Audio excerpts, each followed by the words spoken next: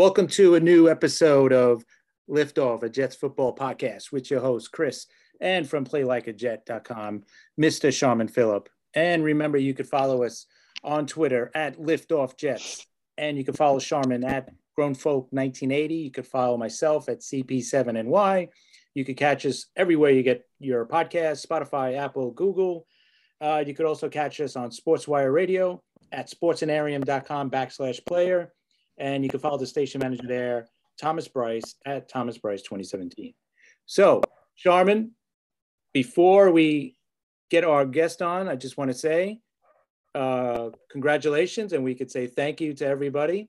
We made it to our 50th episode of Liftoff, which is pretty cool. I mean, I know some people are like, it's no big deal. That's not a big number. It's not many. But I think doing 50 episodes of this show, and I appreciate everybody listening to us and, liking it on Twitter and sharing it to everybody. So it means a lot to us. That means you guys like our stuff, like listening to us, and we're doing it for you guys. So thank you very much. We appreciate it. So Sharman? Yeah, I'm definitely, basically, I'm really happy about everything, man. I remember us struggling to find a name, struggling to, just, what the concept's going to be. And we just kind of threw ourselves in it. And then we blinked and it's 50. It's crazy how quickly that went by, man. It is crazy. So anyway, we have a special guest for our 50th episode, right? Yeah, we have man. Come on, man. That's the brother right there. I mean, it's not. We can't even say he's a guest no more because I know. Every time this guy comes in, like he just kind of just blows up the room. No, nobody could be a guest like we could be a guest. I'm still waiting for my ownership stock options, guys. Yeah. No one sent me anything. When we get it, you'll get it. Trust me. Yeah, right. Heard that. Andrew Golden, brother, what's up, man? How you doing? Oh, what's going on, guys? Thank you again so much for having me. You guys know how much I love stopping by to talk to you. Anytime I get the opportunity to come on here, I come running. Cool, man. Hey, yeah, it's good to have you, man. But it's especially good to have you in a situation like this because this is epic, man. This is New York Jets NFL draft stuff. But this is not only NFL draft stuff, New York Jets NFL draft, like regular NFL draft. Like, everybody. I'm walking on the street. People see me with my Jets shirt on. They'll be like, yo, the Jets did good. Like, people are stopping me. Yep. And, like, just random people, like, just pointing at me and be like, yo, you guys did good, man. I mean, we have to bring Andrew to talk about this. Yeah. No, it's. I've had that same experience happen to me a couple of times. A couple of people at my job that I work with during the day.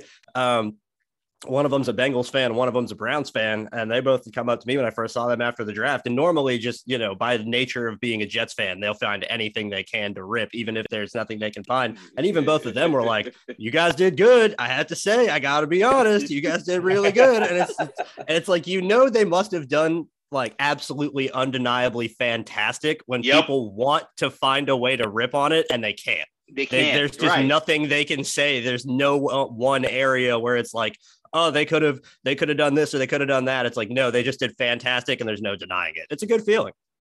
Hey, Andrew, I got a legendary Jet story, right? So I'm walking in Queens in a part of Queens where there's like a small shopping area.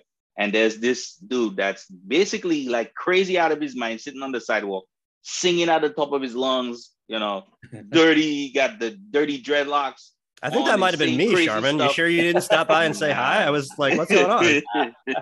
Definitely not you. But this guy is going crazy. I have my Jet shirt on. I'm coming down the street with my wife. And out of all the craziness, dude had the wherewithal to stop, point at me and be like, the Jets suck. Perfect. Yo, I'm telling you that will go down. So it definitely was me then. Yeah, that totally sounds like me. I still can't get over it.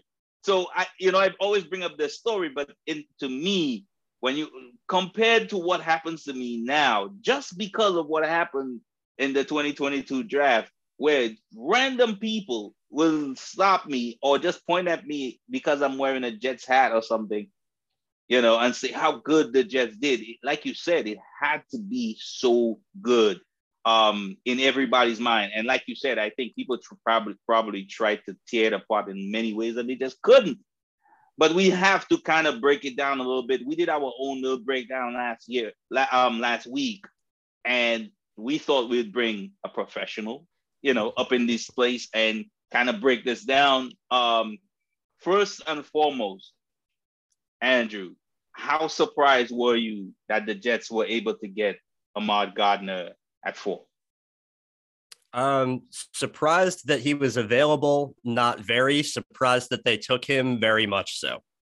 I was under the impression that Robert Saleh and Joe Douglas, and Saleh more so than anybody, would value the front of his defense more so than the back end. And especially after the additions they made in free agency, I thought that was going to be his green light to say, I'm taking the pass rusher at 4. But from all indications, it sounds like they had Sauce, if not at the top of their board, very close to it. And Robert Saleh said in his draft call, you were always the one. They clearly value their back end a little more than we gave them credit for. And I think it's more of a situation where I know I referenced this the last time I was on this show where I did that study on the Seattle defense. And one of the things that I can come to the conclusion to that the Jets absolutely addressed both of in this draft class was, one, you need talent at every single level of your defense, not just your defensive line. So there we go, adding some talent to the secondary. And if you don't have an offense that can score fast, none of it matters. Well, they add Garrett Wilson and Breece Hall. So they're trying to recreate the 2013 Seahawks, and they're trying to do a better job of what they did. I mean, like I said, I was surprised, but I love the player in Sauce Gardner. He's going to be a great fit on third downs, which are really crucial to the Jets when they want to run their blitzes and run man coverage behind it. They needed guys that can lock up in man coverage and get off the field. So now you got two of them in DJ Reed and Sauce Gardner. I'm here for it. Sign me up.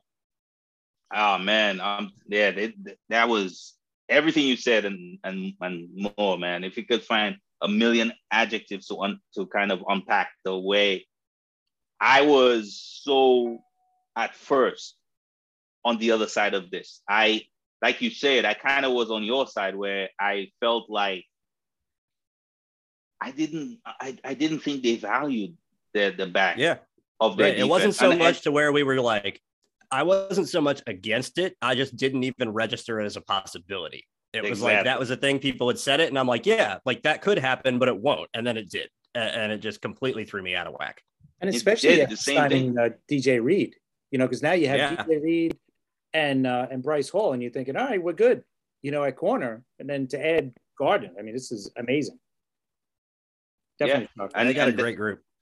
Yeah, and that's the thing. And again, to revisit what you were saying, Andrew, talking about the fact that, just the sheer amount of talent that Robert Saleh always had at his disposal when he was in Seattle, right? Or wherever he was. We're talking about, I think we even spoke about his time in Jacksonville. And people same thing there, and same thing in San Francisco too. Right. That's kind of crazy when you think about the amount of talent those teams always had everywhere, not only just up front. So with the addition of Sauce Gardner, you take him, and then you do Reed, and then Hall, and then you take the rookies from last year that actually flashed, some of them, especially what's his name, Carter. Yeah, Carter in the slot played fantastic. Started the whole season for him. Yeah, and you got a multitude of talented players that could play above average football consistently, which the Jets haven't had in such a long time at any position group. So that was crazy, and that surprised me. But what also surprised me is the development of the one wide receiver that everybody on Twitter thought the Jets was able to get goes right before the Jets pick, and then the Jets elect, because we're convinced at this point, I mean I was, that the Jets weren't going to pick wide receiver because the one guy we thought they would take at 10 was gone. And lo and behold, here comes a Wilson, and the Jets pick Wilson. I wasn't surprised by the Wilson pick at all. I'm going to be completely and totally honest with you. Yeah, let me break it down for you. All right. Yeah. The beat had no idea, first and foremost, as they usually don't, as we've seen. The beat knows what Joe Douglas wants them to know. And if the beat is reporting something with confidence, it's usually false. So as soon as I saw the beat saying the Jets love Drake London, I said, no, they don't. That doesn't make any sense whatsoever. They just tried to trade for Tyreek Hill. You know who's the opposite of Tyreek Hill? Drake London.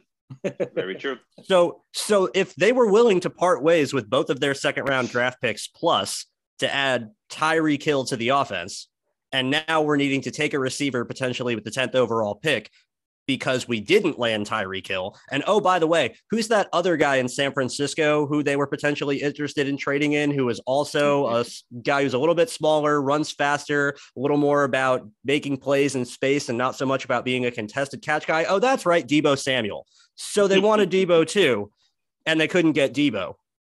Drake London is not your backup plan then. Drake London is never your backup plan. He didn't fit what they wanted. I had said from the very beginning, the Jets wanted speed on their offense.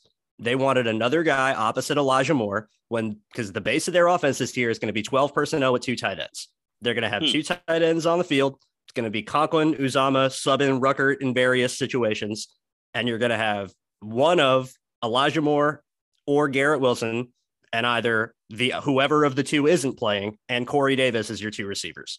More often than not, it's going to be Moore and Wilson. And you're going to have Breece Hall in the backfield.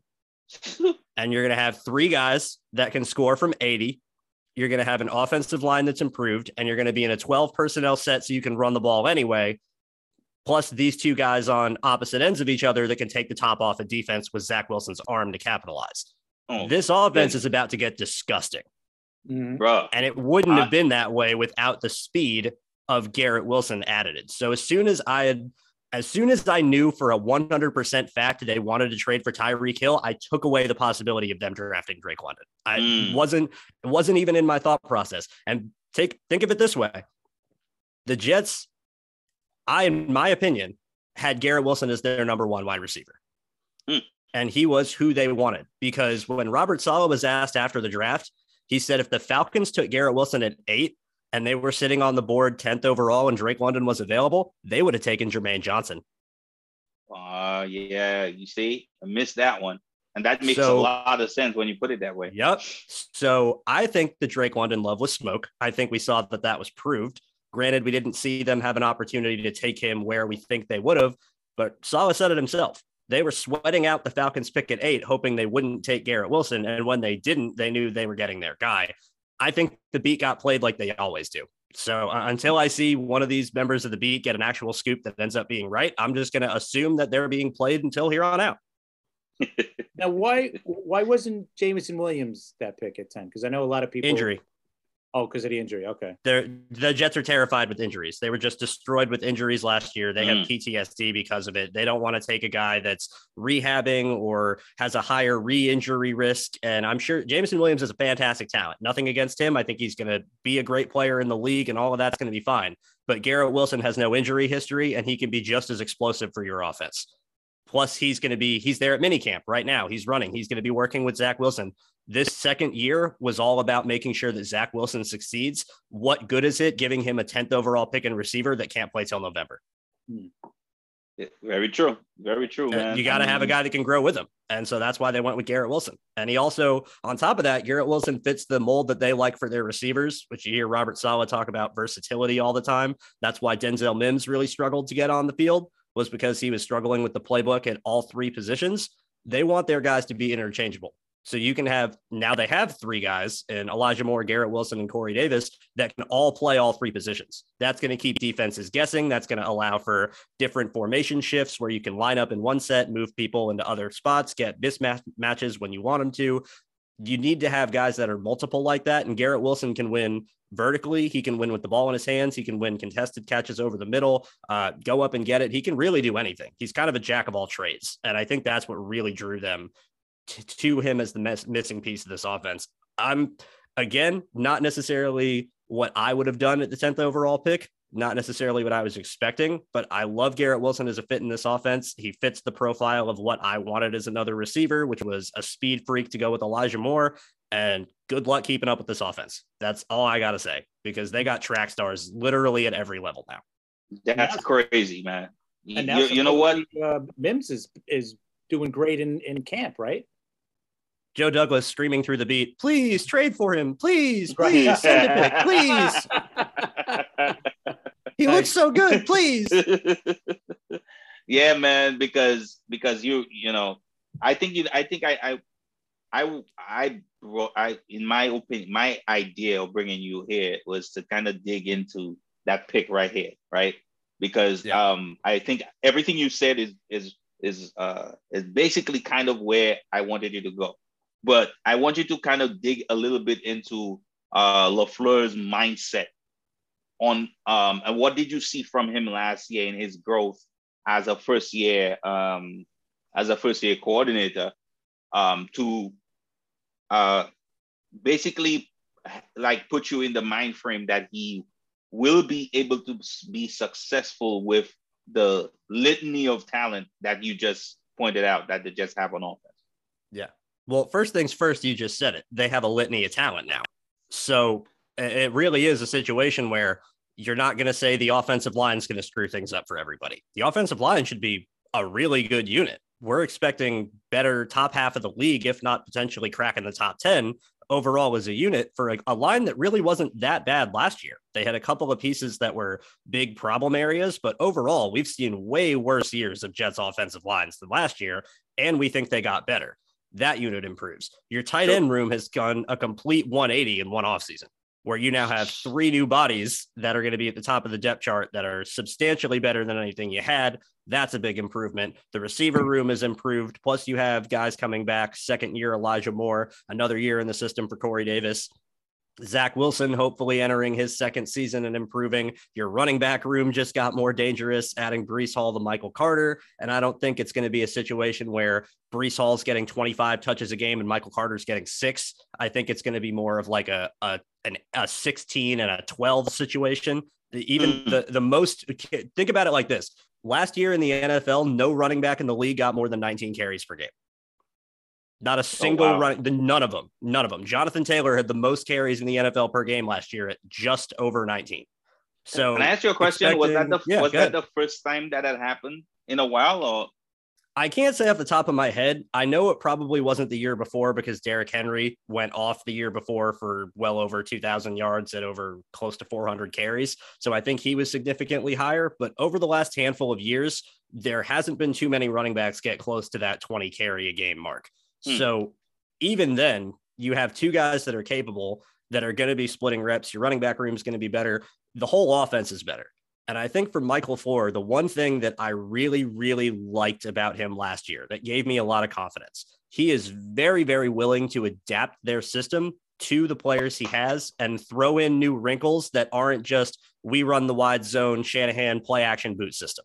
They'll do anything under the sun that they need to win. They don't need to be pigeonholed into we're going to be a wide zone team or we're going to be a play action team or we're going to be a downfield throwing team. They want to be everything. That's what I love about Michael LaFleur. He doesn't want his offense to have any limitations. He doesn't want to be, I'm just this type of offense. He wants to be able to do anything at any moment. He wants to have an offense that can smash you on the ground with the run game, put 2 tight ends in the game, back a defense off, and control the clock when they need to. Great. We got the offensive line, the tight ends, and the running backs to do that. They want to have an explosive passing offense that can score in 3 plays. There you go. You got guys all over the field that can catch the ball and take it for 80 and a quarterback who can launch it as far as he wants. Your offense can be whatever you want it to be. And from a schematic standpoint, he matches that up too. The Jets ran probably 18 different run concepts last year beyond wide zone. Just about to mention that. Yeah. They ran power, they ran trap, they ran counters, they ran anything you could fit in, where they didn't want to just be, oh, we're just doing this. They did whatever they could on that particular game to work. They ran inside traps against Jacksonville like 6 times for 50 something yards. And that was the game they rushed for more yards in one game than any other team in the league last year. So I'm really confident. I'm really excited for Michael LaFleur getting more weapons to this offense. And the biggest thing of all, you can draw up great plays. You can have a great play caller. You can have a great scheme designer. Everything can look good on paper. Once you get inside the lines and once that whistle gets blown, it's all about the dudes that you have on your roster, and those X's and O's no longer matter as much. Now he has the dudes to pull off the plays.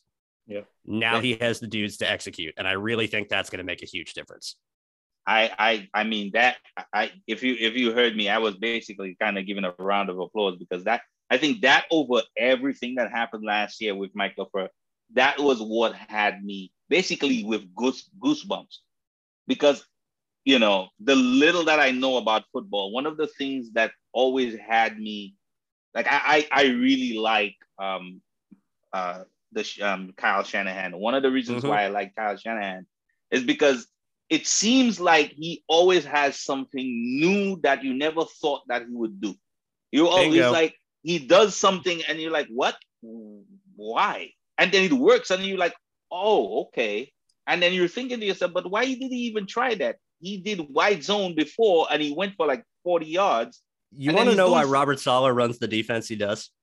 Yeah. Because he's been around an offensive coach like Kyle Shanahan for so long that puts in so many rules and so many checks and so many plays that look exactly the same until they don't, that if you have way too many rules on defense, you'll never get into position. Yeah. So Robert Saleh goes, I've seen what these offenses do. I've seen what they're allowed to do now. I've seen all the motions and the checks and the disguise and the trick plays that can happen and things that look the same. Screw keeping up with that. Screw trying to throw more on my defender's plate and make them run this super complicated defense and keep track of what this offense is trying to do. Let's just get our guys into positions to be in the right position and use their speed to go and close and rally to the ball, and we'll hope for the best. That's quite literally what Robert Saleh's defensive philosophy is we're screw worrying about your passing coverage or your concept, screw trying to man up or match up. We're going to send 4 hitmen at your face on every single down, and we're going to have 7 people behind it coming to run after the ball and hope we don't give up touchdowns. And that's so crazy that you said that, because again, 2 of the biggest reasons why I'm so hopeful was what you said about Mike LaFleur and what you just said about Robert Saleh. The Jets haven't had future thinking coaches and systems like this ever. Not ever. Like everybody that ever coached for the Jets, in my opinion, had this stale, old school, we do it. It's a complete staff. Kind of, yeah. Right. They view things from all angles. It's not just Todd Bowles, I'm a defensive coach and our defense is really going to be good, but I'm going to have 3 offensive coordinators in 3 years. Like, it's not that sort of mindset. The entire team is built with a collective vision. The entire team is built with a collective approach together. They all are trying to execute a common goal. And like I was saying earlier, you need the offense to score quick. When the offense gets to an early lead, that means teams have to throw more to catch up. That plays into the coverage aspect of the defense, where the defensive ends and the defensive line can feel more free to rush the quarterback. They don't have to play run as much. You can play a more coverage defense behind it because you know the pass is coming. It all feeds into each other. It all snowballs. And that's the type of team they want to have. That's why the Seahawks were so good for so long, because they would get up to a 10-0 lead on teams, and that was it. That's all they needed. Oh, you're up 2 scores? Good game. Game over. See you next week, because you're going to have to throw now and you can't throw. So good luck. I'm really excited for this team. The Jets have not had a vision, a collective vision, or this is the word that sticks to me. The Jets have not had an identity like this in a very, very long time.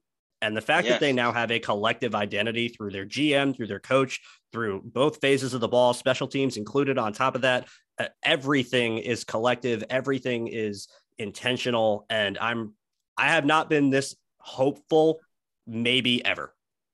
I agree. I'm here with you, bro. I'm definitely here with you.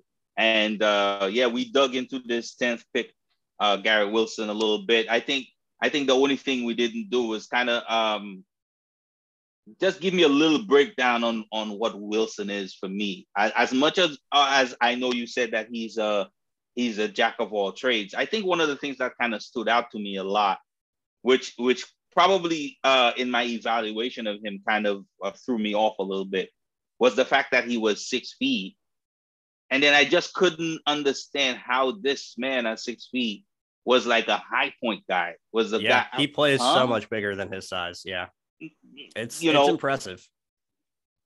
It's really impressive. Give me a little bit of a breakdown on this guy himself. Like, as a wide receiver. So here's kind of how I view Garrett Wilson, where this is a comparison that kind of came up in my head a couple of days ago. And it was one of those things where when I first thought of it, I was like, no, that doesn't make any sense. I'm being crazy. And then I went and looked it up and it was like dead on.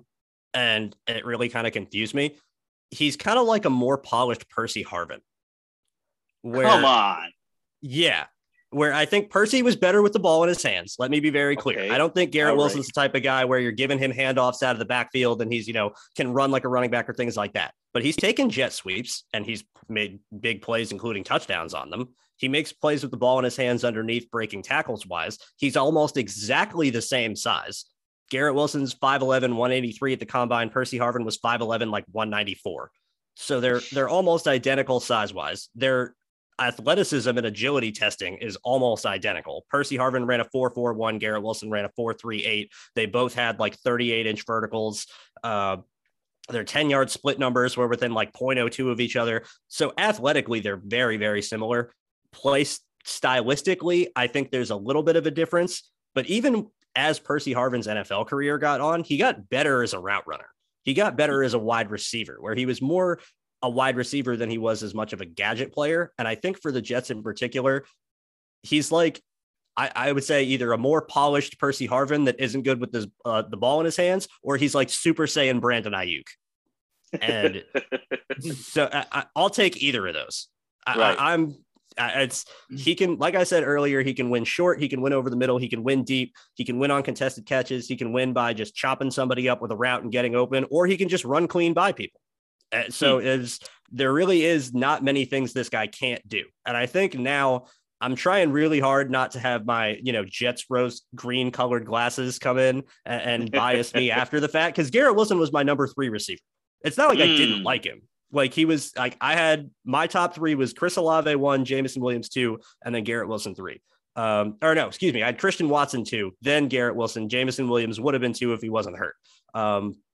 But yeah, I like Garrett Wilson a lot. Like he was in my top 3 receivers, and those 3 at the top, I really had a separation between the rest of the group. And I think I just didn't, I knocked him a little bit because he didn't have one outright dominant elite trait, but he had like everything else was above average at least. And so I think that's kind of where I was a little more down on him than I probably should have been. And even though I'm saying that, he was my 3rd overall receiver, he was my 13th overall player in the class. So it's not like I didn't like the guy.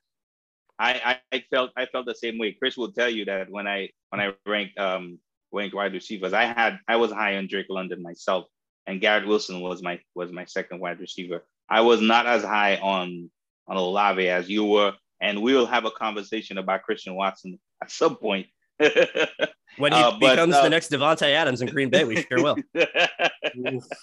We will see. That's not what Sharman thinks. That's for sure. Oh, I know. Sharman, I love you, and I will love the opportunity to tell you I was right when it happens. I'm here for it, brother. I'm here for it. But yeah, man. I mean, this is breaking down these 2 players again, getting players of this caliber where the Jets got them is incredible, right?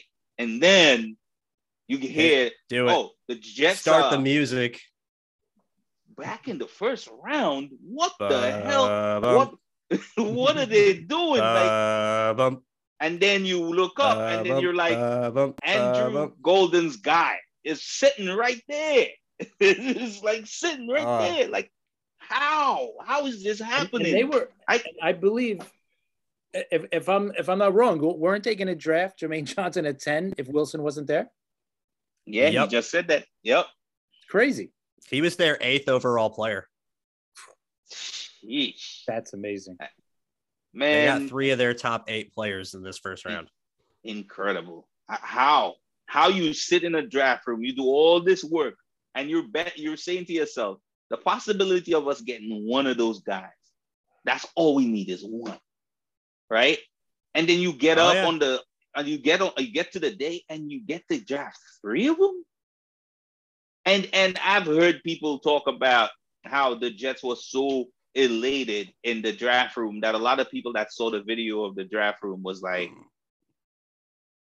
yeah, these dudes know they onto something. Like they knew that something happened that normally don't happen, you know, because even in the most happiest of times and relaxed of times, that it seems like there always are. Really, we've seen Joe Douglas has come to the Jets. There's something about this front office and organization that's been kind of rare. Number one, the whole thing Lucky? where the whole that's one thing Let's too. call it what it is. Let's call a spade here. They are freaking lucky. Look at the haul they got for Jamal Adams, and in hindsight, how good that was. Then you do it a year later for Sam Darnold. You have you get Jordan Whitehead in free agency for $7.5 million a year. Oh my God. Joe Douglas is playing with a loaded deck. I mean, that's the only explanation here. Oh, he has a rabbit foot or multiple rabbit feet. So, you know, I don't get it. He's got a rabbit farm at this point. It's incredible how things have just fallen. But again, you're seeing, right? You're seeing all the manifestation of everything, right? Like you're saying, the luck and everything with the players, the drafting and everything, right? I'm talking about just the organizational health. You've been talking about the fact that the Jets beat have basically been like he's their shepherd. He leads them wherever the hell he feels like they need to go, and they follow. He's literally the dude in the Geico commercial with the fishing rod. Like, you got to be quicker than that. You want some news? You got to be quicker than that. It's basically what it is, and it's incredible that nobody saw any of this coming. It happened, you know, and then they one up themselves on top of all of that with the Jermaine Johnson pick, because in my opinion, that was incredibly out of whack with anything. I remember people the night before, again, people telling me on my way home, I'm leaving my building, and people are like, yeah, we're waiting for the Jets to mess up the draft. And I'm walking away. I'm like, all right, man, you know, I'm walking away. And then in the first round, I'm looking at that and I'm saying, Jermaine Johnson is still here. How is Jermaine Johnson still on this board? And guys, let me just be clear here. There was absolutely nobody that I follow on Twitter that was a bigger fan of Jermaine Johnson than Andrew Golden. Actually, he was the one that I saw write up about him first. And I was like, I got to go watch this dude. Because I'm like, huh? You know, please, Andrew, give us the lowdown on this guy, because, I mean, we know the deal, right? You know, we know what he is now. But what got you caught up with him? What made you, like, take a closer look at this kid? Yeah, I'll be very, very frank. Jermaine Johnson was my favorite player in this entire draft class. Now, when I say that, I don't mean I had him ranked number 1 overall when he was the best prospect or whatever. But in terms of favorite, who I just loved to watch more than anybody else, and who I fell in love with immediately as soon as I turned the tape on, it was Jermaine Johnson for me this year, and it wasn't even a competition. There was no one else that I could even consider to be close to him in my eyes in terms of guys that I wanted on this team. I'll tell you how my love for Jermaine Johnson started. It started all the way back in January, however many months ago that was, when the Jets were first announced that they were going to be one of the 2 coaching staffs at the Senior Bowl. And so getting ready for the Senior Bowl, I went through the rosters and I was looking for guys that were at potential positions of need, trying to get my initial work done for the draft after the season had wrapped up. And I saw that the Lions had this guy on their roster. Unfortunately, he wasn't on the Jets roster, but I think it worked out. They had this guy on their roster named Jermaine Johnson from Florida State. I hadn't seen anything about him. I hadn't heard anything about him, but just going through my list of guys, was the new defensive end was going to be likely a top draft pick or one of the top needs.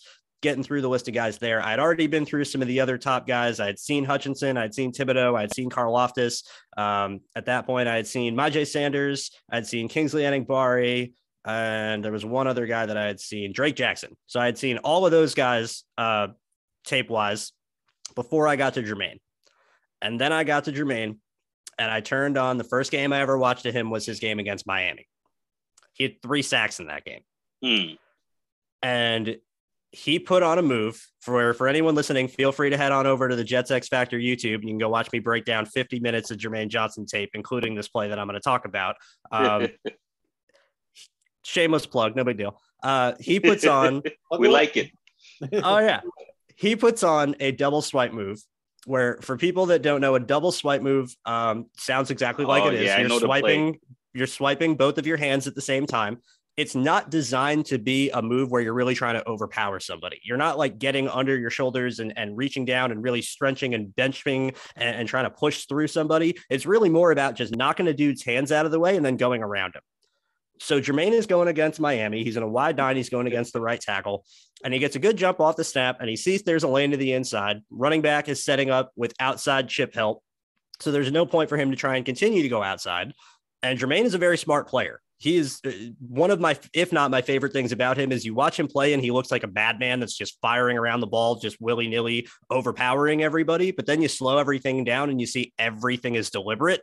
And that's like, he's an aggressive genius, like is the best way I would describe him. He sets up to the inside. He goes to do this inside counter and he hits the double swipe. And he's so strong, just naturally, just without even having to try.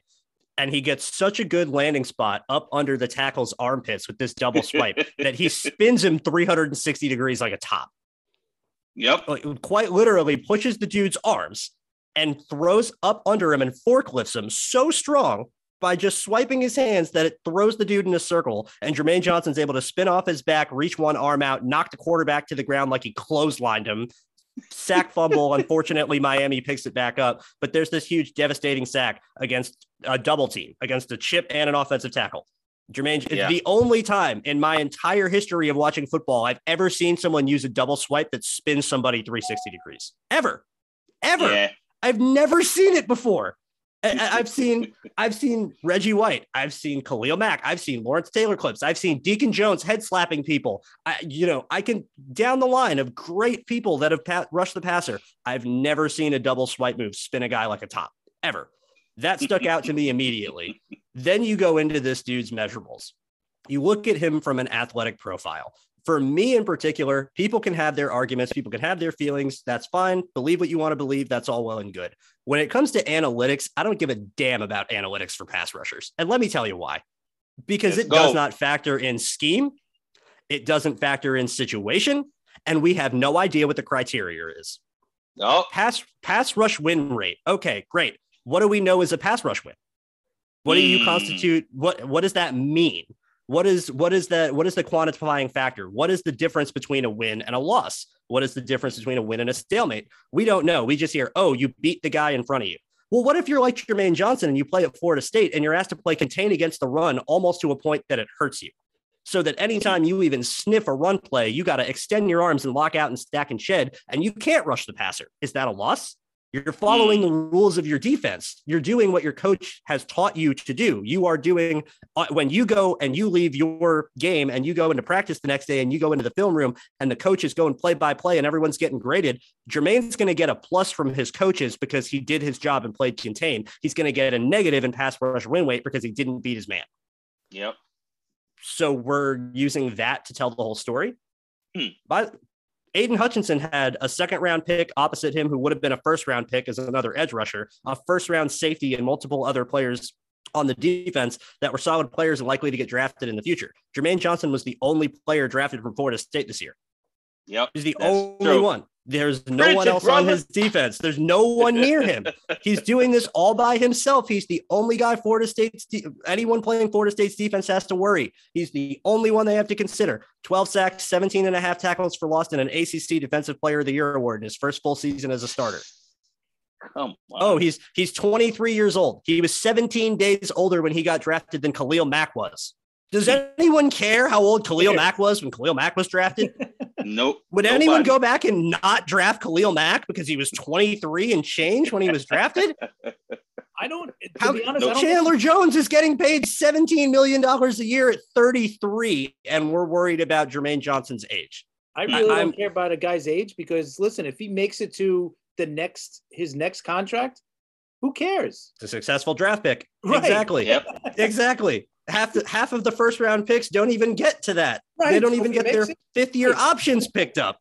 So if he's 28 versus 27 when he's signing his second deal, that means he was good enough to sign a second deal. Cool. I'll take it. Yeah, right? I'll take it. I'm not upset with that whatsoever. And on top of that, with Jermaine in particular, I have never seen a guy that is his size, 6'4", 6'4.5", 6'5", 254 pounds, 34-inch arms, runs a 4.5, 440 with a 1.57 10-yard split, which is in the 97th percentile for every single defensive end in the history of the NFL. I've never seen anyone with that athleticism, that build. He shows great flexibility on tape in his ankles and his hips. He transitions from pass rushing to flattening to the quarterback as he's completing his moves. This is why I didn't like Aiden Hutchinson, was because Hutchinson has to complete his move.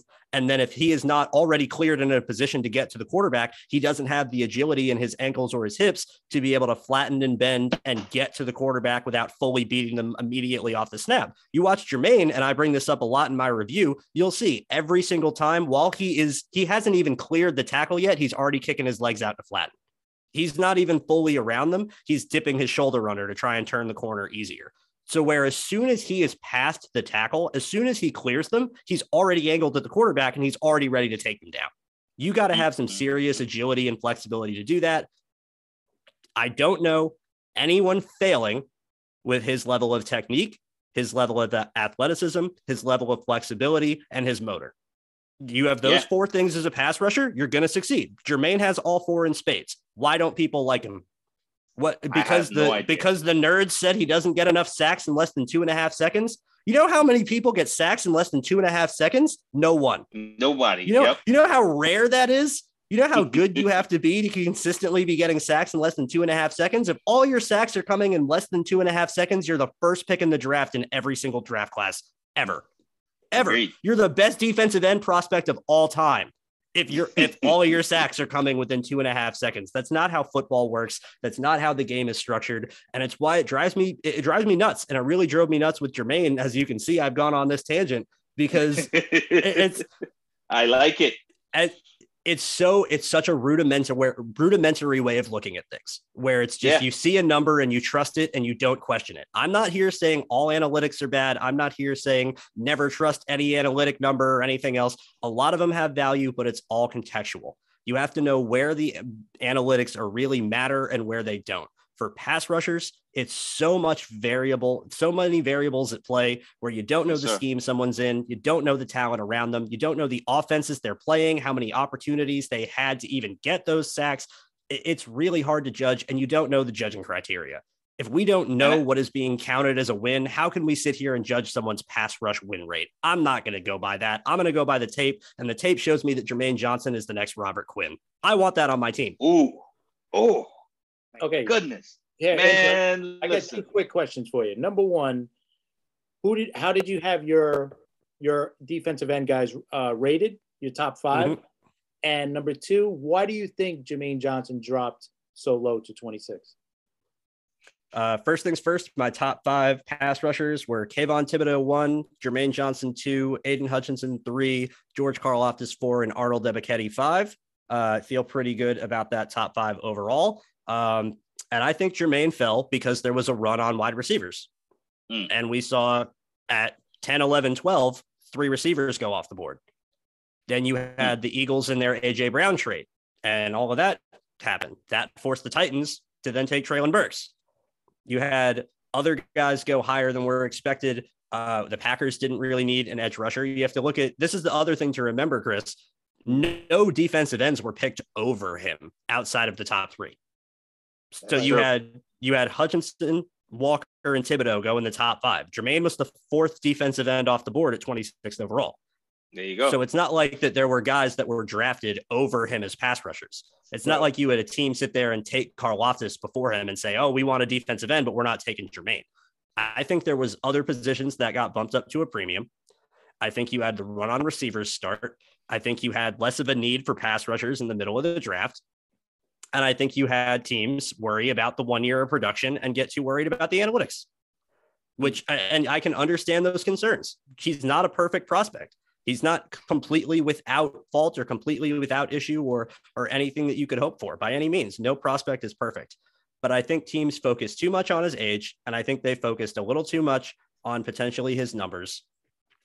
Or there's some other things going on. Maybe he had a bad interview and some team leaked it and it turned into something bigger than it was. I don't know. And I'm not going to go around speculating on something I don't know. Right. But what I do know is that the Jets had him 8th overall. And so if we all are sitting here going, Robert Saleh and Joe Douglas are great, let's build the statue. Everyone's coming off the street saying, look how great the Jets did. And the 2 guys that we feel more confident in to run this team than anybody else in the last decade, at least, if almost certainly longer. Are we going to go against them now? No. Are we going to sit there and not trust their judgment now when every single defensive lineman Robert Saleh has ever drafted has turned into gold? This is the guy he loved. This is the guy that when he was available at 15, he was smacking on Joe Douglas's shoulder saying, go get Jermaine.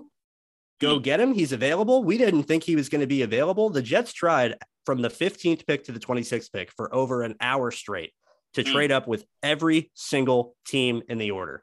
Every single one they called, trying to get a deal in place to get Jermaine Johnson. It took until the 26th pick, and somehow he was still available with the 26th pick. That's luck. I don't know why he fell. I can't pin it on one way or the other. I know that if you're really that worried about his age, he only has 16 career starts because he played JUCO and then he played Georgia as a backup. And at 16 career starts, who cares if he's 23? He's barely played. He's got a fresher body than most of the 21-year-olds that played 3 years at Alabama and then come in and got beat up in practice that entire time. So I don't know. I could sit here all night and just shoot down. This could be, shoot and skeet. Pull, give me a Jermaine take, and I'll shoot it out of the sky. But it's what we got some other guys to talk about. Let's talk about some of the other guys in this class because they deserve to be talked about too. And I've talked about Jermaine so much over the last week. I think I'm good for at least a day, at least maybe. All right, so let's. I loved every bit of it, man. I really did, man. And like you said. Again, we were all over like crazy. We couldn't believe it. I remember I kind of fell asleep, right, Chris? And then I text Chris. I was like, huh? What happened? I just tweeted the GIF of Jim Carrey in the Truman Show when he's just kneeling in the rain and the rain's just washing over him. That was me when they announced the pick. I think so. I think if I saw it and I missed it, I would have guessed that you're somewhere where rain was falling and you were kneeling outside in the mud. Yeah, the rain was my tears, and it was a Category 5 hurricane. There you go. Let's move on, man. Yeah, let's get to our second round pick, Breece Hall, running back. What's your take, man? I mean, again, I love the player. How does that happen? Yeah, I love the player. I'm going to be honest. Yeah, let's go. I would not have taken a running back this high. That's just me. Again, this is exactly what I said on Oklahoma Drill, and I'm going to basically repeat it verbatim here because it's exactly how I feel, and it hasn't changed. I would not have taken a running back that high. For me, I don't care who it is. I don't care who the running back is or how good they are. They grow on trees. They're a dime a dozen. They're not getting more than 20 touches per game anyway. I think you could have found a running back. Is he going to be to Breece Hall's caliber? Definitely not. But you could have had a serviceable running back to pair with Michael Carter and factor that into your offense. Okay. So before you move on, sorry to cut you off. Go ahead. Yeah. I think we need to dig into this a little bit, right? Mm-hmm. Because man, I gotta say this. You're one of my guys. Like if I gotta learn, I always read your stuff. I always follow you. I always listen to your podcast. because you're one of my guys I like. But Thank you. I gotta appreciate go. I gotta go against you a little bit here. And Yeah, the no, reason, please. the only reason why I will is because what Joe Douglas did here, in my opinion, is not just about the running back. I don't think it's specifically just about Reading the my mind, bro. position, You're reading my right? mind. I think it's because of the guy. I think they Mhm. needed somebody that could do what he does at the level that he could do it. Because the whole time in the offseason, the conversation surrounding the Jets and what the Jets needed from Joe Douglas and Robert Saleh goes explosive plays, explosive plays, Ding, explosive plays, ding, ding. explosive plays. Who else but the most explosive running back last year in college football to draft? If you're gonna draft somebody to change the game for you, like you were talking a while ago about the fact that we have the bookend tight ends and the Yep. bookend wide receivers. Add the bookend running backs? Huh? Like, incredible, man. What do you think of that? I mean, I understand your take about running backs. And listen, I'm not going to take that away from you because in any other circumstance, I will go with you. Yeah. What do you Sharman, think of what I said? Sharman, I completely and totally agree with you. Like, let me be very upfront. Like, I completely agree with you. And I'm going to expand on that because you're 100% right. Like I said, would not have taken a running back if I was a GM, if I was making the calls, if I was in that position and I was building a team. It's not how I would personally go about doing it. But I'm not Joe Douglas. I'm not in a GM chair. I do not have a 53-man roster that I have to worry about or a second-year quarterback that I have to surround with talent. So I am not in that chair. So let's look at this as in reality. It's exactly what I said on Oklahoma Drill. We are in the reality that Breece Hall is going to be a New York Jet. So since we are in the reality, let's look at it for what it is. Holy freaking hell, this offense is about to be stupid. Yep. Oh my goodness. There is not a better guy for this offense in this backfield than Breece Hall. You had said you think it's about the guy more so than it is a running back. 100%. 100,000%. Because Breece Hall is the guy that can take it 80. Breece Hall is the guy that's going to give you your chunk plays, that's going to give you your explosive plays. We love Michael Carter. We think he's a great back. We think he had the talent to be a lead back and that he could have been the back one and they could have had someone to supplant him instead of him supplanting somebody else. But as good as Michael Carter is and as explosive as he is, he's a guy that's going to score a 45-yard rushing touchdown or a 50-yard rushing touchdown, not an 80-yard rushing touchdown. He's not the guy that the second you get him into the open level has another gear to separate down the field and then it's goodbye. That's Breece Hall.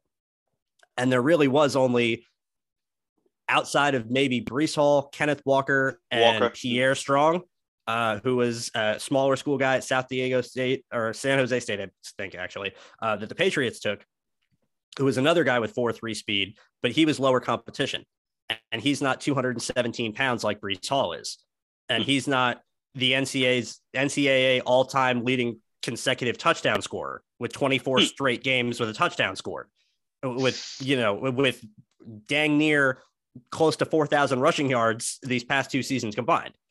There's a lot that made Breece Hall an attractive player for the Jets in the second round to add to their offense. And this is the last thing that I wanted to mention. You can afford to take a running back in the second round when you've built your roster so damn well like Joe Douglas has. They didn't have that many needs.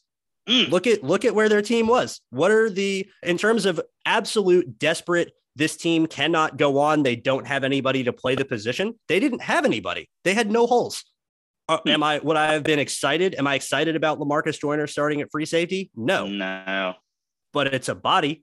And you have Ashton Davis behind him, and you have Will Parks as well, and you have Elijah Riley, and you have these other guys that could fill the role. You have Jordan Whitehead.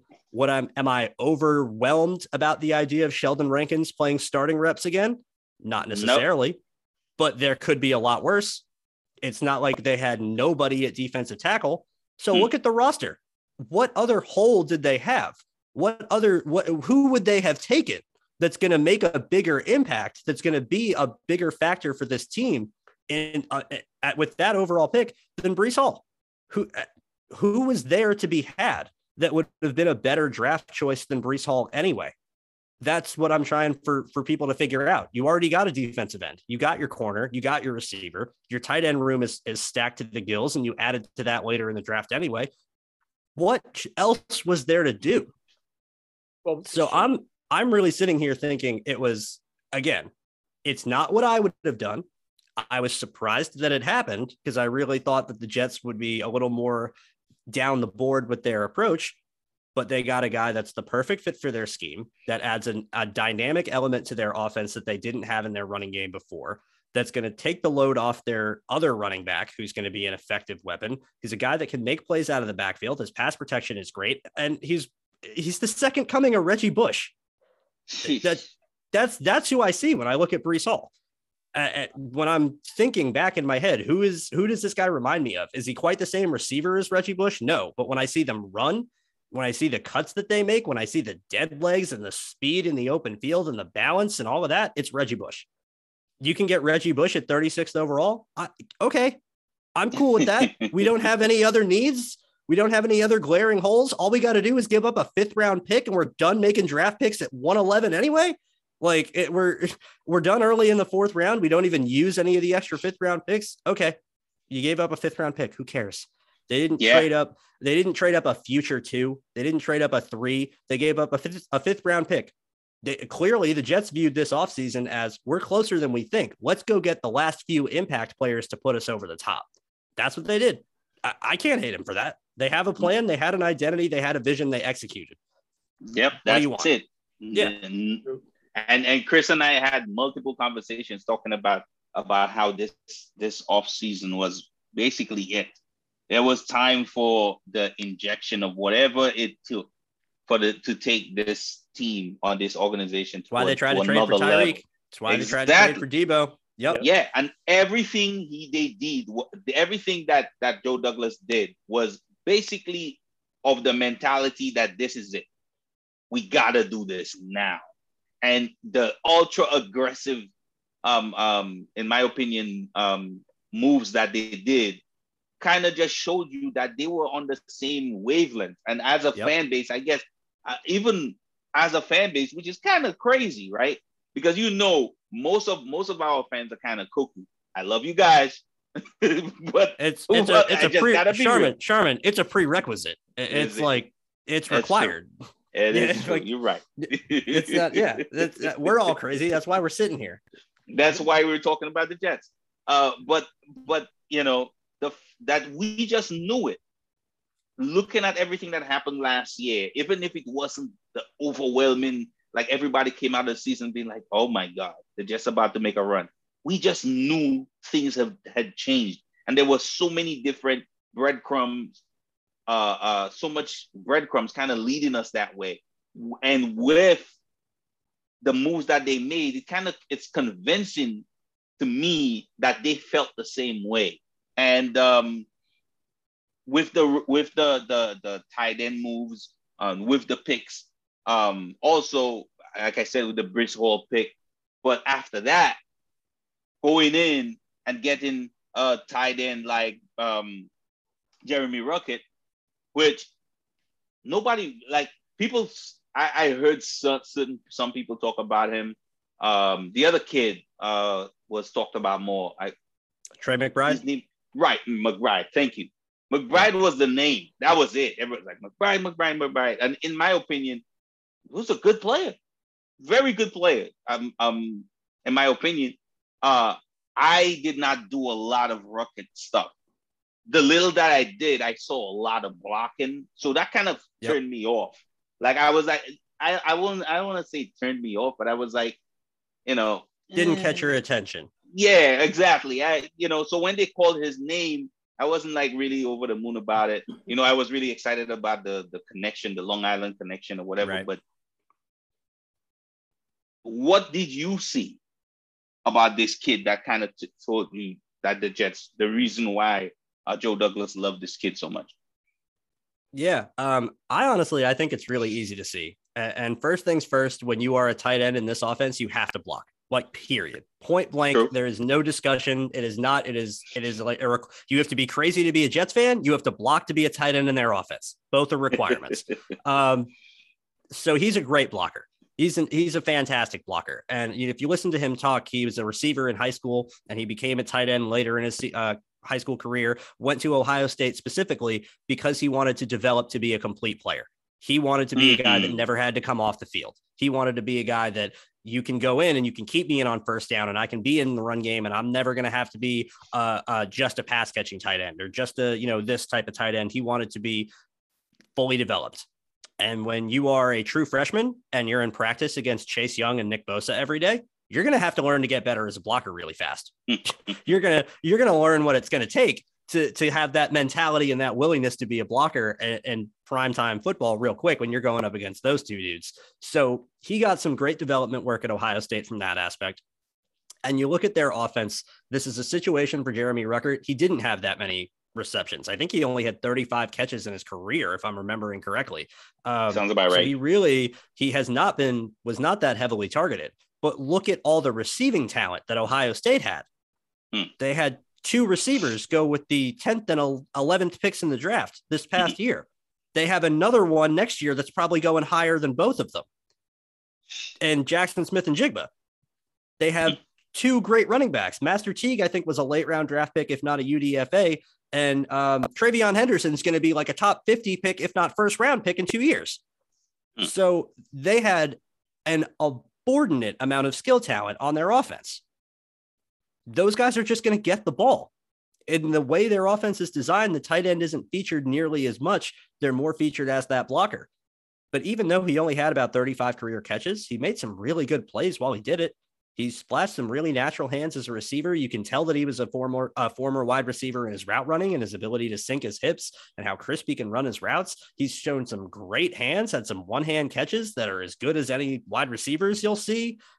And he's an excellent blocker. I just think this is a guy that he fits the scheme perfectly fits the scheme. He's good from that aspect where you're going to have a guy. And this is really important. Like I kept saying for the Jets, they want guys to be versatile. It applies to their tight ends too. Whether Uzomah or Conklin has to be subbed out, Ruckert can fill in for either of them. It's not going to be a situation where, CJ Uzomah is mainly our quote unquote blocking tight end. He's our main inline guy. And Conklin's the guy that gets split out and plays more on the outside and is the wing. Well, if either one of those guys need a breather, you put Jeremy Ruckert in their spot and you're not going to miss a beat. You're not going to have a guy that's a square peg in a round hole, like a Kenny Yeboah, where Kenny Yeboah is a solid guy. He's a solid player, but he's not a blocker, and you're never going to confuse him for one. So you can't sub him in as a reserve, as a backup, in the same way that you could a Jeremy Ruckert, where if it's first down and you want to call a run play, what did I say earlier? Michael Flohr wants no limitations on his offense. He wants to be able to call any play at any time. That includes when the backups are in. So you need a backup for your tight ends. Here's Jeremy Ruckert. He's available at the end of the 3rd round. I thought the value was really good. I'm trying to think of my tight end rankings off the top of my head. I think he was my tight end 4. I know I had McBride 1. I had Jelani Woods 2. And then I think I had Likely 3 and Ruckert 4, but it was close between the 2 of them. He would have been a top 75 pick in my eyes. So getting him at 101 is really solid value. It fits the scheme. We got to remember that Conklin and Uzomah both only signed 3-year deals. With knowing Joe Douglas, those are 2-year deals with an out. So that's a future as well.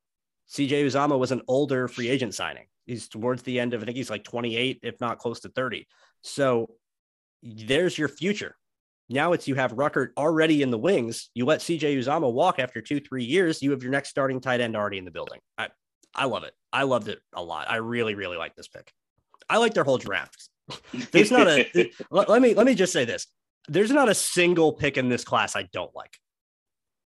There we go. I literally I very much like, if not love, every single one of the picks that they made, including the last 2. And I can't wait to talk about those 2. Like, honestly, I'm so excited to talk about Max Mitchell and Michael Clemens. I hope it's showing up for the people at home.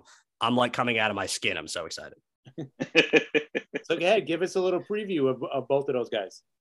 Oh yeah. Okay. So the last 2 guys the Jets drafted both fell into the category of guys that I had not seen or heard of before the draft process. So I went in completely and totally blind, other than knowing these guys are going to be on the Jets. And I'm either going to come out of this reaction going, this was a dumb pick or this was a great pick.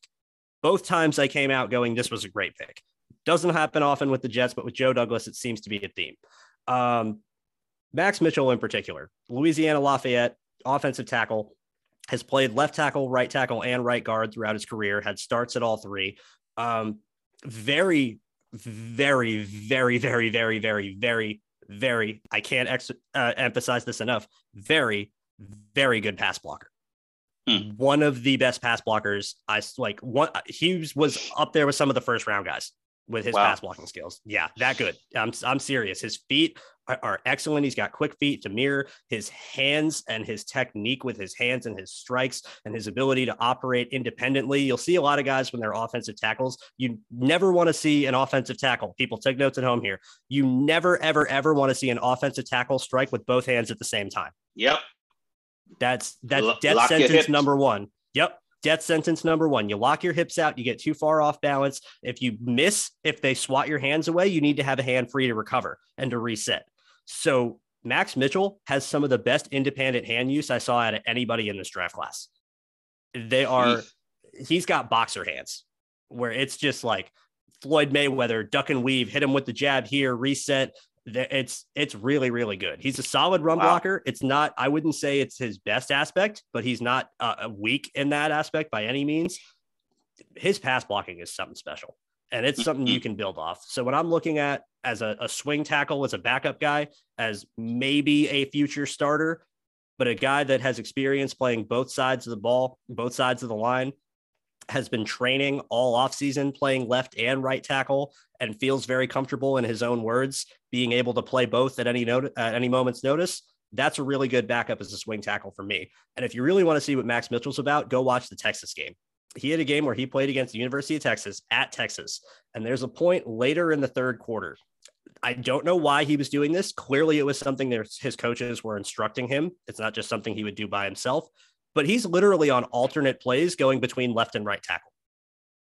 Let alone flipping on drives, let alone flipping, later in the half. It was like, okay, we're in this drive. We got past midfield. We're into Texas territory. Here's Max Mitchell at left tackle. We're going to call a quick little swing pass. It's going to get 6 yards. Everybody line up, and Max Mitchell's on the right side. Now we're running an outside zone. He's lead blocking to the right, pick up, first down. Okay. 35-yard line, driving on Texas again. Oh, there's left tackle. Now we're back over on the other side. Oh, it was a completion. Back to right tackle. Oh, it was a run play. Back to left tackle. It was like 7 straight plays that he just went back and forth and back and forth and back and forth. He didn't skip a beat against Texas. Small school, make the argument. Sure. That was the best team he faced all year, was going back and forth between left and right in the middle of a drive, and was fine. Okay, so 111th overall, we're getting that guy. Yeah, that's damn good value to me. I don't care that I didn't saw him. I didn't know who he was before. I saw the tape after, and it blew me away. And holy crap, is Michael Clemens about to be a goddamn monster in this team? Like, I thought Jermaine was my guy, and then I saw this dude. This dude is something else. I'm going to the Jets got Michael Clemens in the 4th round because he's 24 years old and he had some off-field issues a few years ago at Texas A&M when he first got there. His tape is top 50. His tape is easily top 50. If he was clean off the field and younger, we're talking probably top of the 2nd round, maybe end of the 1st. Wow. Yeah. Wow. and it's warranted. You got a guy that's 6'4" and change, 260 pounds, has 34 7/8 inch arms. So almost 35-inch arms. Almost. What the hell?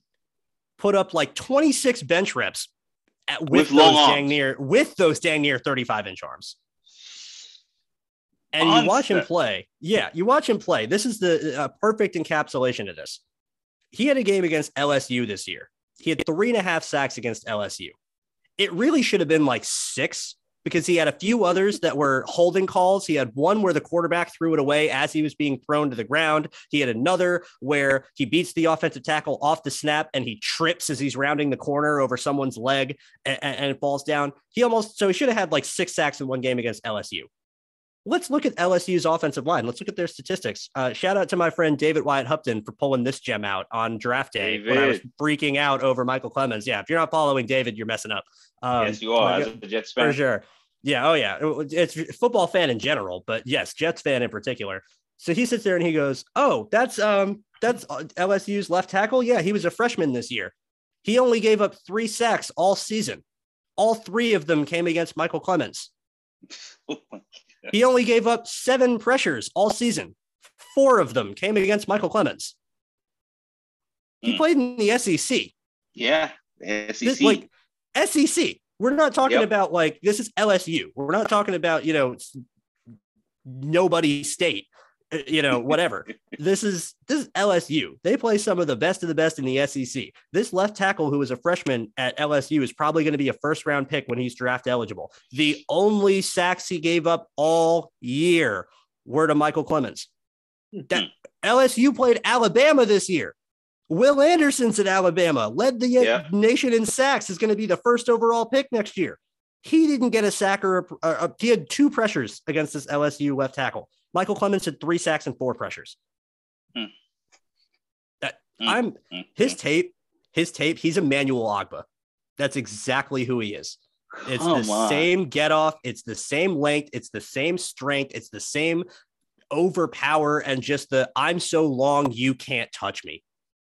I said this on Oklahoma Drill when I were going over our draft review, but the reason I'm so excited for this guy to get with Robert Saleh, because Robert Saleh is going to teach this guy. I literally think he's one move away from becoming damn near unblockable. Wow. All he has to do is learn to bull rush with one arm. He's a 2-hand buller and he needs to stop it. He needs to take that out of his repertoire entirely. Just like we were talking about, Charmin, where we had said, you want your offensive tackle, you never want them to strike with 2 hands at once. Same thing applies when you're a pass rusher and you're going for a bull rush. When you are going for a bull rush and you have both your arms out at once, you limit your length. Very bad. Yes, sir. Very bad. You limit your length. Any defensive line coach in the world will tell you one arm is longer than 2.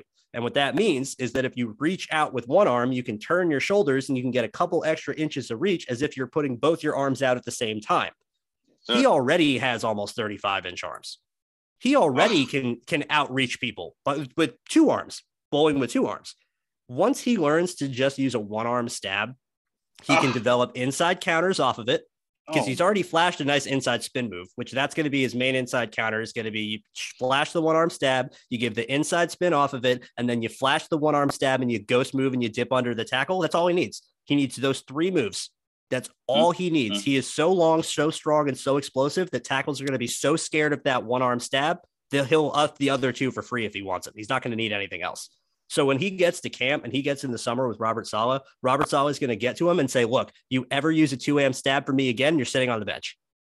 You ever bull rush with 2 arms ever again, I'll pull you, because that's not how this needs to work. Only use one arm from here on out, and I promise you your game is going to elevate. He could be Emmanuel Ogbah. I truly and fully believe that. His tape blew me away more than anybody else in this draft class. From a guy that I didn't know about, that I hadn't seen, hadn't heard about, hadn't studied any tape on or anything, to just, okay, he's a Jet. Let's see what we have in store. My jaw was dropping within 3 plays. This dude would have went so much higher if not for his age and for some off-field issues that seemed to be past him.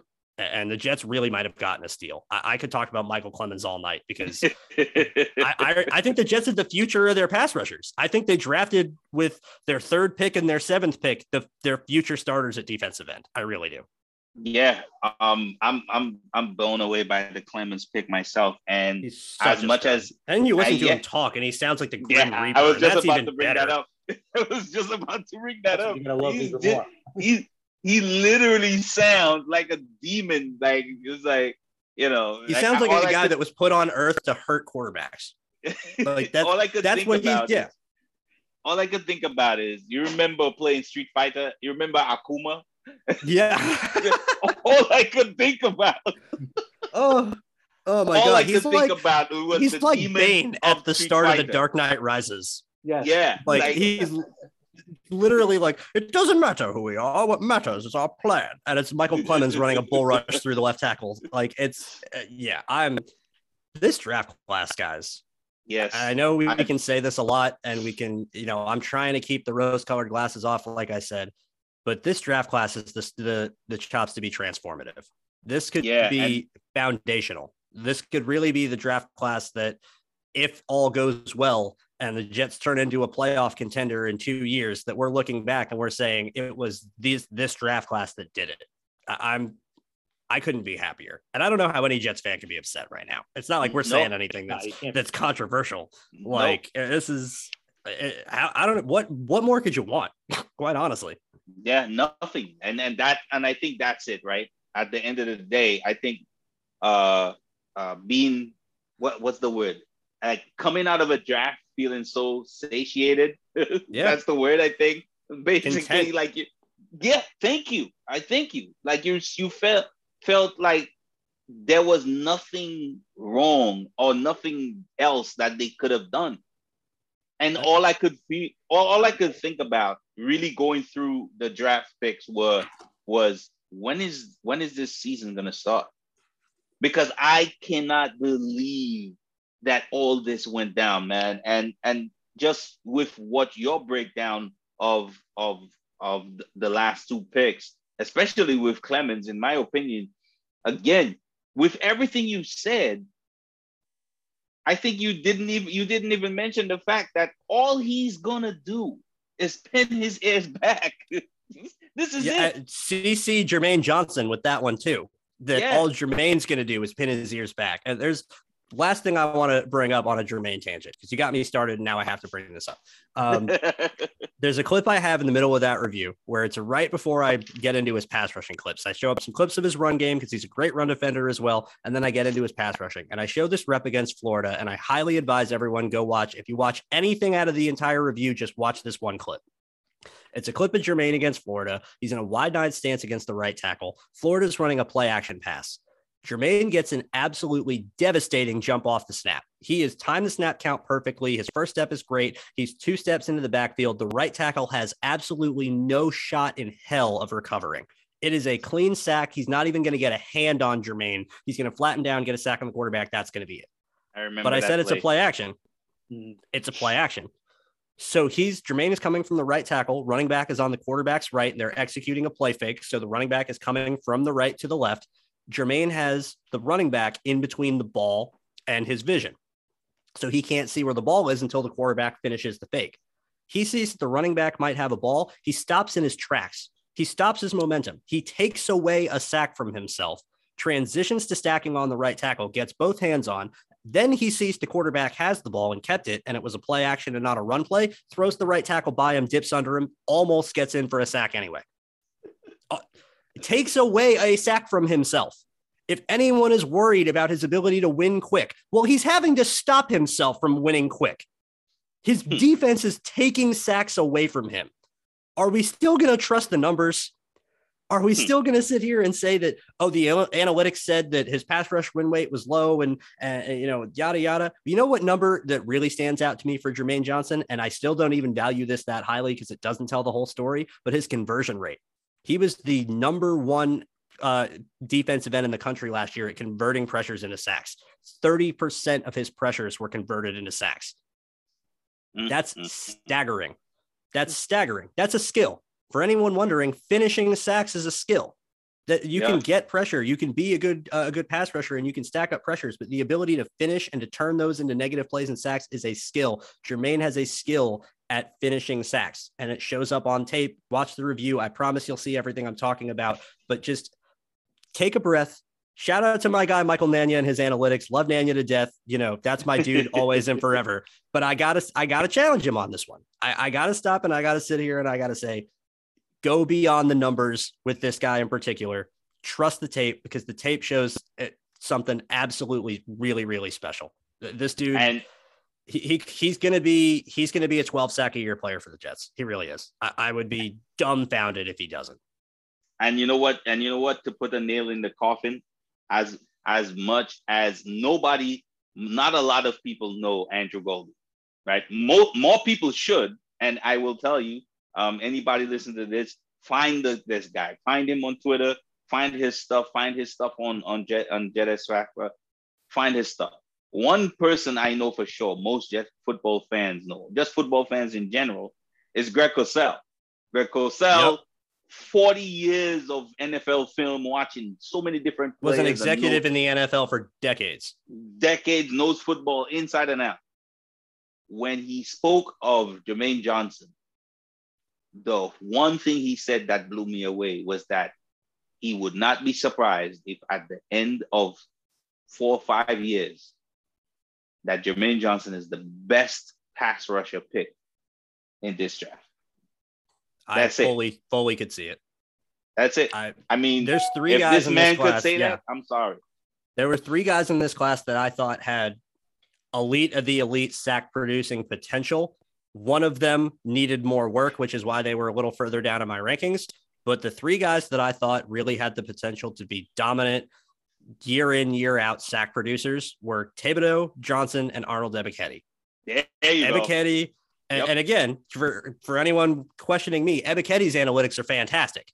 So don't sit here and say I'm not just an anti-analytics guy, because I love Ebiketie too, because his tape was really good and his analytics were good matching up on top of that. But he was a little more raw. He's a little more technique work that he has to figure out.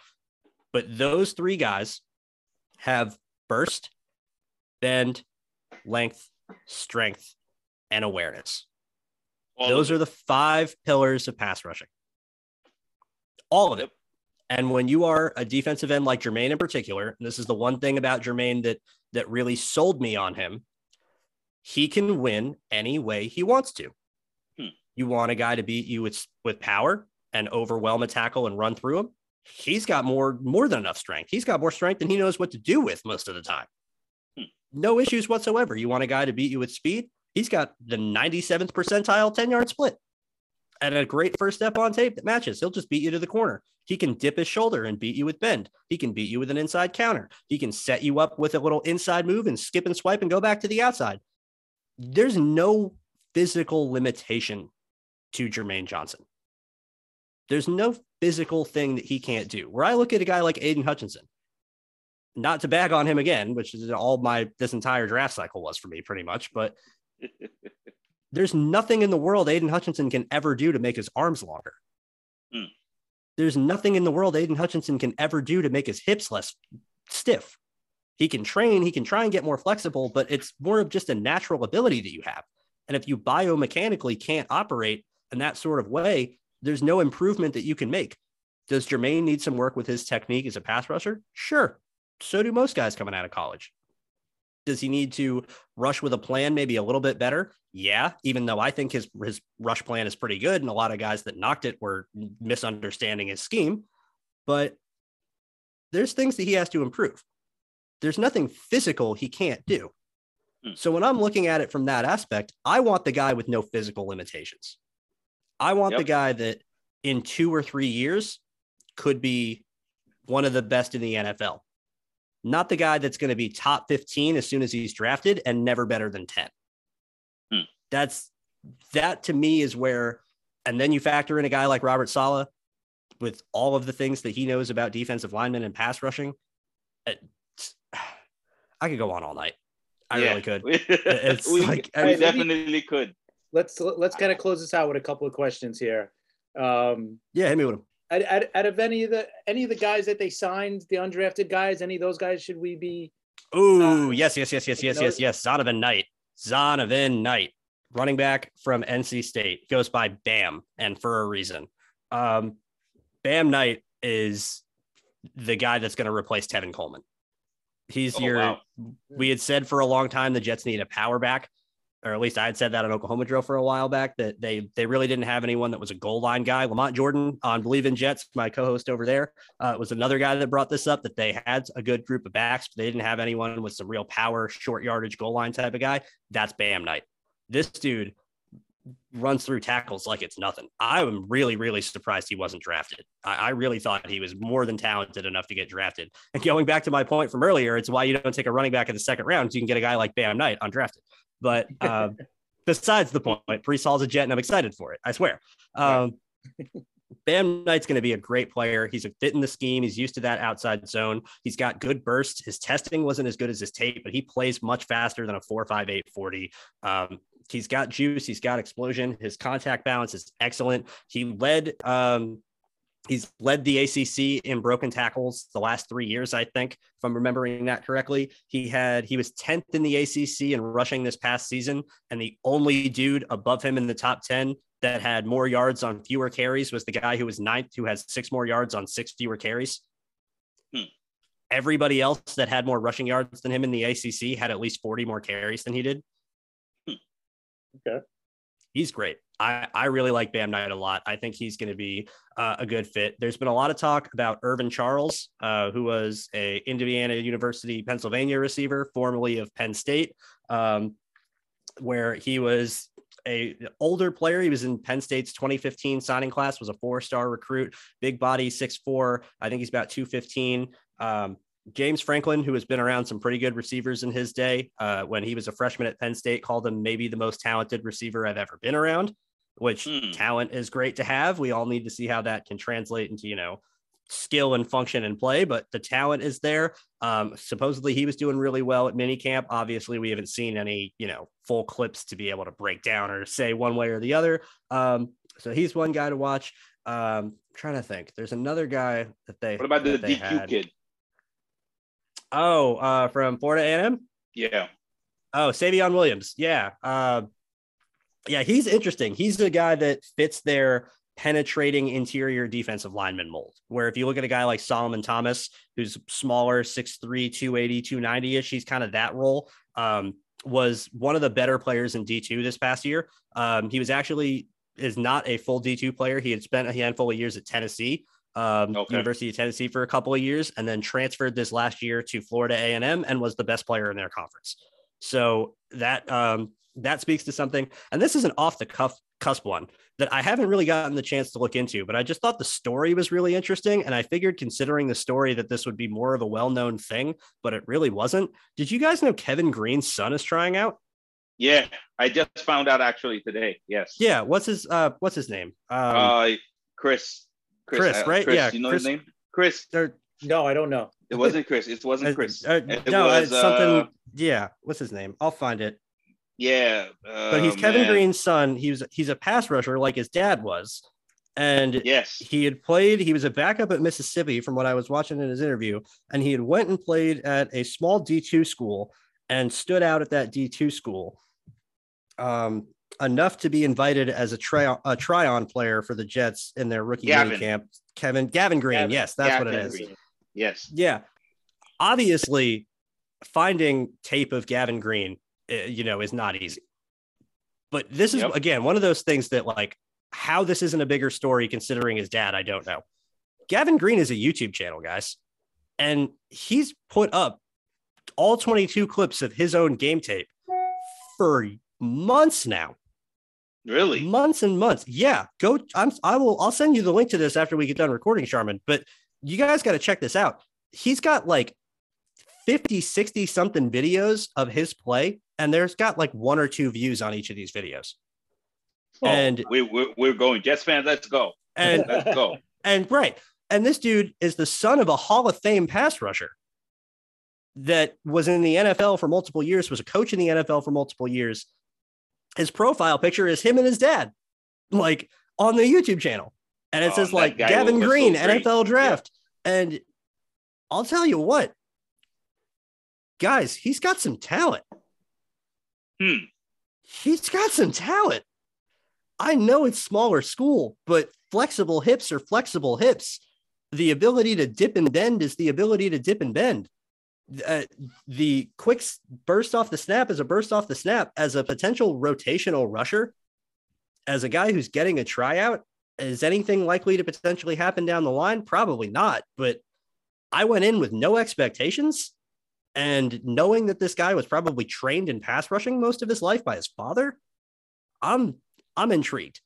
So Jets fans, let's blow this guy up. Go check out Gavin Green's YouTube channel and go watch some of his tape, because this is like, when I see stuff like that, that tells me that this dude has been trying to get his name out there and has been working at this for way longer than anyone could have anticipated, despite what his dad was, despite who his dad was. Right. That's okay. So you're not entitled. So you're not Exactly. using your dad's position to get you anywhere. You're doing what you can and grinding. I'm going to be rooting for him. I hope he makes something out of it. I really do. Because I think it would be an awesome story. I am with you all the way, bro. I definitely, Jets fans, let's go to that YouTube channel. I'm gonna retweet the link. I'm gonna put it on this. Chris, we're gonna put it on this episode when we put it out. This is exciting, man. Andrew, there is nobody. I pulled it up right now. Yeah, he's got 1 subscriber and 386 videos. Oh, okay, no, this is ridiculous. No, we got to blow this up. Andrew, before we go, one last question. Who since we killed the draft, who was the total opposite? Who was the biggest loser of the draft, team-wise? I'm trying not to be biased, but it's the Patriots. I knew that's where he was going. I'm trying not to be biased, but it's the Patriots. You didn't like the Cole Strange pick? Cole Strange is great. Listen, no, Cole Strange is great, and I understand even taking him there. I'm even cool with the value of that because they needed a guard really badly, and most of the top guards were off the board. Zion Johnson wasn't there. I understand taking Cole Strange at 29. I get it. That is fine. You took Tyquan Thornton in round 2. There you go. That cool. He's fast. That's about all he is. Mac Jones doesn't have the arm to get him the ball anyway. So great. You drafted like 4 running backs. They took at least 3. I'm pretty sure they took 3 running backs. They took a backup to Mac Jones in Bailey Zappi. That okay. You needed to use a 4th round pick on Bailey Zappi. Sure. You insist if that's what the type of guy you want to have. Okay. I don't see outside of the Cole Strange pick. I don't see anywhere they immediately upgraded. I don't see anywhere they immediately made an impact to where they are significantly a better team now than they were before. I think their offensive line got better with the Cole Strange pick, and I think everyone else is going to be fighting for a role. Hopefully, it's questionable to me, and I question the scheme fits. I question Pierre Strong really is. I like the player a lot. I had mentioned him earlier, but they want to be a power offense. They don't want to run. They don't want guys with speed to the edge and that are going to be wide zone. McDaniels was a lot more of an inside run game guy and a sweep run game guy than he was a zone run game guy. So I'm questioning them a lot. I'm really questioning them a lot. I will say a quick aside, not as a bad draft, but shout out to the Green Bay Packers for taking 2 of my 5 favorite receivers in the draft in Christian Watson and Romeo Doubs. Those guys are going to ball the hell out for Aaron Rodgers, and that's going to be a lot of fun to watch. I heard Doubs picked by the Packers. I was like, oh, Andrew's got to be happy about that one. I remember they got 2 guys. It's perfect for them. They got 2 guys that can both win over the top or win contested catches, and Rodgers is just going to call double 9 routes every play and say, "Go have fun." Like, yeah. Good luck. Well, good luck to Green Bay's opponents. But yeah, guys, this has been a lot of fun. This draft has been fun. This draft was excellent, and I'm very excited for the future. I know we all are. Definitely. Yeah, nobody better, man. Nobody better to have come over and talk about this with us, man. We really appreciate your time, man. We know you're a busy man, and happy Mother's Day to your moms, man. By the way, I have to say that. Yeah. It's happy Mother's Day to all the mothers out there. Yeah, thank you, brother. But but thank you again for coming through. And Andrew, let everybody know where they could find you on Twitter and your podcast and everything. Yeah, absolutely. You can find me at @AndrewGolden_17 on Twitter. I host 2 podcasts, one for Jets X Factor and one for the Believe Podcast Network. First one is the Oklahoma Drill Podcast on JetX. You can follow at OKD Podcast. And you can follow the Believe in the Jets podcast at BLEAV in Jets as well. Always posting stuff there. Got all my other work on Jets X Factor or the Jets X Factor YouTube. So either one of those, you'll find me somehow. All right. Awesome, Andrew. Thank you for joining us again. And thank you, everybody. It's our 50th episode. Thank you again for supporting us. And we will see you guys next week.